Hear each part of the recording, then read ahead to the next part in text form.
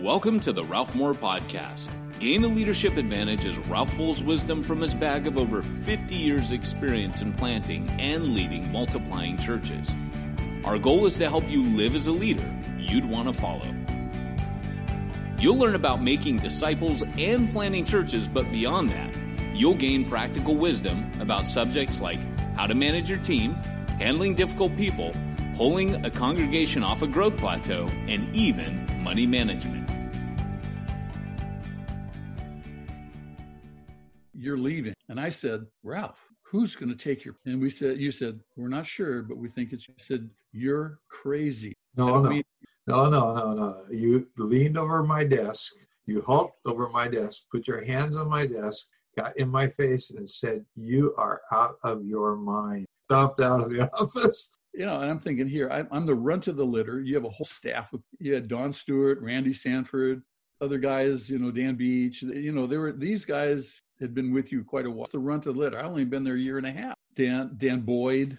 I just couldn't believe it. I thought this is crazy. And then, we talked a little bit further and you said you're going to announce it this next weekend. So I thought, oh no. That was the second most scary day of my life. First day was when my first wife left me. The second day was when you were going to announce it, what the plan was. And I was to be highly visible, standing against the back wall of the auditorium. I'll never forget this. You spell it all out. As savvy as you are, you're anticipating their response. And you said, and you're probably wondering who's going to take my place. And they're all in shock. And without skipping a beat, point Zach. And man, I'm telling you, that was just one of the most challenging days, just to stand there and have people look back. Some people said, what's a Zach? Other people said, Zach. And other people said, hey, if that's what God said, we'll work with him. Let me interject a little bit here. I had gone to the church council. There's a guy named Tom McCarthy who had always been the stand-in preacher when I was gone. He's a medical doctor, great, married a girl in our church. And eventually started a huge church in Santa Rosa, California, and kept his medical practice. So he would be the natural go-to person. But in prayer, I felt like the Lord said it was be you. And so I went to Tom and told him what was going on and that I thought it should be you instantly. And he's a guy with something to lose because he would like the job. He goes, no, you're right. This is exactly right. So then I go to the church council and I told him what was going down. The immediate response in chorus, like out of maybe 9 guys in the room or something, 3 of them go, so who'll take your place, Zach? And I go, that's what I think. And everybody then goes, well, that's what we think. It was just as simple as that. So then I go to the church, I pointed you out, and it was kind of it was meant to be dramatic. It was kind of embarrassing. It was dramatic. And then the following week, and we were at our peak, we had hit like 2,200. We never had gotten that. And the following week, 200 people had left. And I started hearing all these rumors that whenever Ralph leaves, I'm leaving, And so I just stood up and defied the congregation, kind of the stupid things I do, because we probably could have held a bunch of these people. But I just got up and said, you know what? If you all leave, when I leave, everybody's going to feel bad because I left. And now they're going to feel double bad because you left too. That's really stupid. So if you plan to leave when I go and Zach becomes a pastor, you should leave right now. And the following week, there were 200 more people gone. So we lost 400 people very, very quickly. And then a funny little thing was, because you had preached before, but after the announcement, the first weekend that I was gone and you were in the whole weekend, I think the sermon went an hour and 40 minutes or something, and they started calling you the long play Nazarian. And then I could use that because if I made jokes about long play Nazarian, and I started making a little bit caustic jokes about you. I'd make them be funny, but they'd be barbed. And people would come to me and go, you shouldn't have said that. And I began to realize this is good because I can help them transfer their affection. And so then I started asking you to stand at the back door after church and before church, and I'd go hide. I got that from Absalom in the Bible. Right. But if I could position you there so they'd start to love you long before I left. And then, of course, right after I left, the church began to grow immensely. You guys put back way more people than we ever had lost. But I'm sorry to interrupt you. Go for it. Yeah, it was just, we transitioned over a period of 18 months. That was the plan. I think probably in retrospect, we could have done it a shorter period of time. It gave us opportunity to like I said, for the congregation to really come to grips with who I am, who I was. Bear with me a little bit. Also, when you left in May of '83, I'll never forget that. We put you on an airplane. I think there was a delay of a month or something, and we finally put you on the airplane and flew off.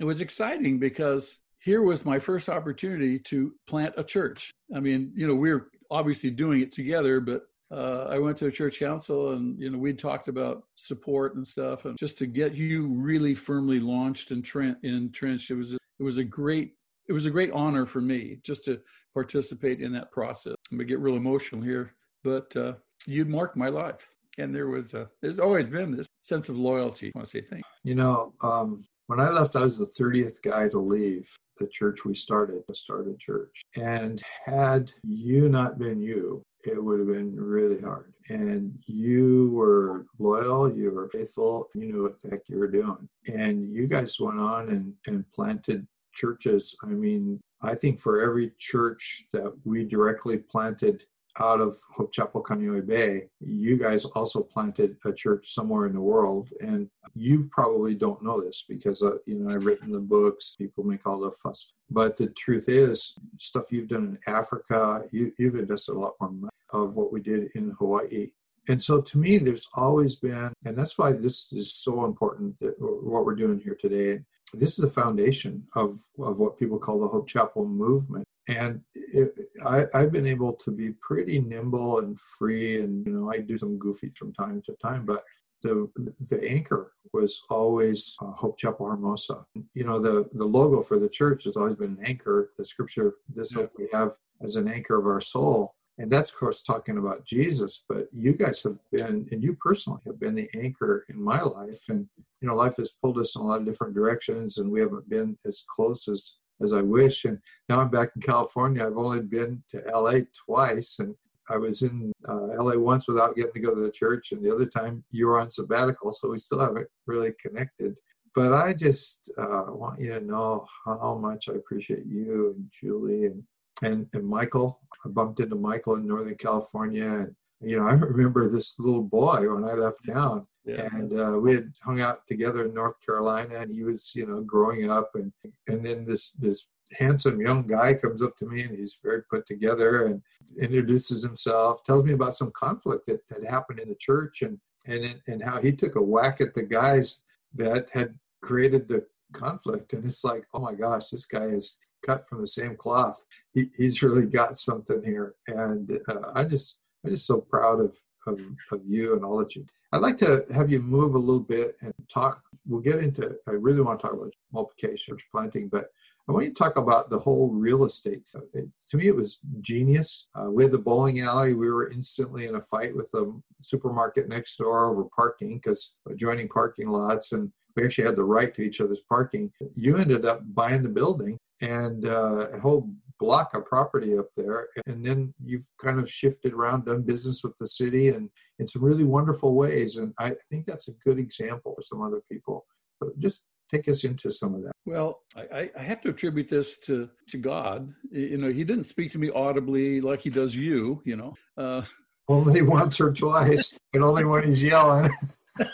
But, I knew about Lucky Market next door to us. We didn't know the details. And I just thought one day, says, what if we had that building? And I had this picture in my mind of utilizing that building and having all the parking. So we inquired, and as it turns out, Lucky's didn't own the building. They were leasing it, and they were leasing it from a insurance company in Vermont or New Hampshire. And so we had a guy on our church council, Dan McFarland. He was a commercial real estate broker. So we called that insurance company. We said, this piece of property, we're wondering if you'd be willing to sell it. What's the price? And they said, we don't break up our real estate portfolios. We said, well, what if we came back to talk to you? He said, don't send anybody back here. We're not interested. No. Well, we went away for a whole weekend, church council, the staff. We prayed and fasted. Lord, what would you have us do? So we came back, and we had a pretty strong consensus. We're going to fly Dan back there, meet with them, and get the lay of the land, maybe make an offer. And the door opened.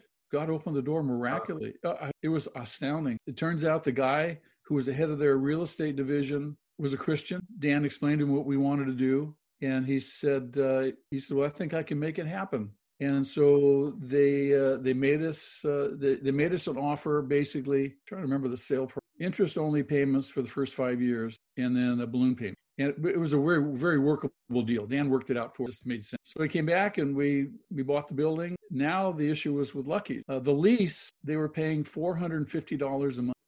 $450 a month. You bought it for a couple of million or something, right? Yeah, a couple of million. 2 cents a square foot. So we talked to them almost monthly. Would they be willing to vacate and sell out the lease? By that time, we realized it was a training store, so it wasn't really critical to their operation. So that's what we said, maybe they'd be interested. They said, no. Their occupancy costs so low that they'd be crazy to leave that space. Anyway, Lucky sold out to American Stores, which was Albertsons. We made the same thing to Albertsons. No. And then we knew we had 18 years left on the lease. So we said, okay, we'll just wait them out. And I think it was like 2 or 3 years left on the lease. Albertsons was going through trouble. There's a big upheaval in the supermarket business at that junction. And we had a guy who was in our church, a lawyer, Bruce Bailey, Precious, who was helping us through this process. He's with his wife in the delivery. He's delivering their only child. He's on the phone negotiating with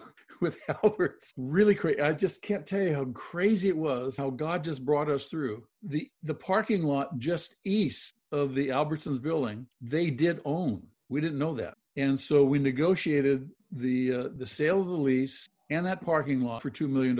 We'd have paid a lot more for it. It was that valuable. So in the meantime, we had bought the office building just east of that, which was the 15,000 square foot office building. We bought another building, and we never, ever pursued these other buildings. They came to us. There was a guy, I think you remember who he was, Dan Matsumoto. Oh, yeah. My daughter worked for him for a while. Yeah, he was in real estate. Right. He called us up. He said, that Prospect building is going to come up on the market. Do you guys want to buy it? I didn't even have to think twice. I remember talking to Jack Hayford. He says, if you ever have a chance to buy property, buy it and don't ever sell it. Church on Way owns property all over that South Van Nuys area. So that stuck in my head. I said, yes. So I went to the church council. We had a big meeting with the congregation. And so we ended up buying that. So we owned 4 contiguous spaces of property. The next building, which is now our present administration building, was built a 3-story office building. I think you were still there when Loomis and Ike built that. Yeah. That building went back to the bank. And this guy shows up out of nowhere, says, this building it's a fire sale. Would you guys want to buy it? We bought it for $700,000. Wow. $700,000. It's worth $6 million, right? And then we looked at the building next door, which is 30,000 square foot office. We thought, we could put a school in there. We could do so much with that building. And again, a real estate trust had that in their portfolio. So we contacted them. They weren't interested, and we dropped it. But we always had our eye on that building. They called us back a year later and said, you still interested in this building? We said, oh, yeah. So they sold it to us, $4.5 million. We ended up, the income from these buildings was so helpful. We just started pouring money away into our building fund. 5-6 years later, we'd borrowed money to buy out the Lucky lease, to buy out the Albertsons, the parking lot, the building on Prospect, and as well, the 30,000 square foot building. So we are $8 million in debt. We said, you know what? Let's sell the 30,000 square foot office. We sold it for $8.5 million and paid off all of our debts, put the balance in our building, and we're currently debt free. We're debt free, and we've been that way for years now. So we don't have to pound on the congregation for money for buildings and stuff. And we ended up negotiating a lease. We talked to a number of different grocery chains about renting the supermarket building. We used that as a youth center for several years. And finally, we thought, we need to make better use of that building because the whole corner would be dark all weekend. And we wanted the city have a good attitude towards us. And we said, look, if we bring an income producing entity into that building, that'll enhance our relationship with the city. They know we own it.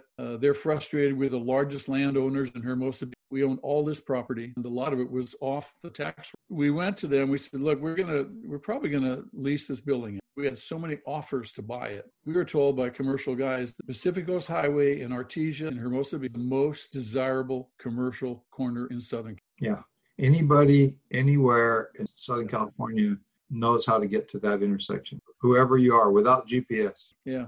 So we negotiated with a number of different commercial grocery chains and finally settled on this company called Lazy Acres. They were willing to pay top dollar. They completely went in and rehabbed the building, took 6 months, and put $12 million in. It's beautiful. They are the most popular market in the South Bay. They're doing great. And we generate, every single month, we generate $112,000. Wow, that's a lot of money. And you're generating a lot of foot traffic right past your front door. Yeah, so people come and, they service like when we have potlucks and things like that, parties, they service us great. And then that was phase one. Phase two is to rehab the office building Prospect. So we're right in the middle of that. Phase three will be the remodel of our building. We just feel like it's such a tired building. And the city, given the traffic in the building, the capacity in the building, our egress is limited. They've been very patient with us, knowing that we have plans to rehab the building. They won't red tag us. So that's where we are. But God has just given us grace and provided for us. Even during this last months, 4 or 5 months of this COVID nonsense, we've been online services and our giving has been up. Attendance has been up. We haven't really skipped a beat. The thing that's impressive to me, because anybody listening to this point could be thinking about a real estate empire, but you guys have aggressively been making disciples. And over the years, it ebbs and flows, does for all of us. I'm finding that Hawaii is not planting churches nearly as much as they were, as fast as they were since Wayne Cordero and myself have moved on from Hawaii. Because what happened in Hawaii wasn't just us. We kind of lit the mat. And then the New Hopes came in and the Calvary Chapels got back into church planting. But the real Hawaii story is the host of mostly Pentecostal churches that have gotten started. When we went there, they told us it was illegal to meet in a public school, although some churches were there. We eventually got in, took about a year. But by the time that I started the last church, when I handed off Hope Chapel Kaneohe Bay, which is now Anchor Church, to my son and the next generation, we had to start in a movie theater for, we were paying $125,000 a year for 5 hours on Sunday mornings in the theater. We couldn't find a school to rent because every school in the state has one church. Some have 3 churches in them. So our model was broken. Our model was start churches in public schools. And so we've had to move on. Now we're thinking micro church and all that. But there's an ebb and flow to this. It really rises and falls with leadership, but then also with the culture and the climate and things that go on. But talk to us a little bit about, and kind of take us back to 1983 after I left. And then you guys just were right in the business of raising up guys. I know the HCMI was a big part of what you did. Mini Church was a big part of training guys. Just take us into that world and what's happened around the world. Well, as I said earlier, you taught us well. You handed us a model that was very workable and didn't need to be changed. And so, we continue. Hey, thanks for being with us today. This was part 2 of a 3-part interview with Zach Nazarian, who replaced me as the pastor in Hermosa Beach. Next week, we're going to talk a lot about the churches they've planted around the world and how they go about it. I think you're going to really be blessed. If you enjoyed today's podcast, be sure to subscribe and check his blog at ralphmoore.net.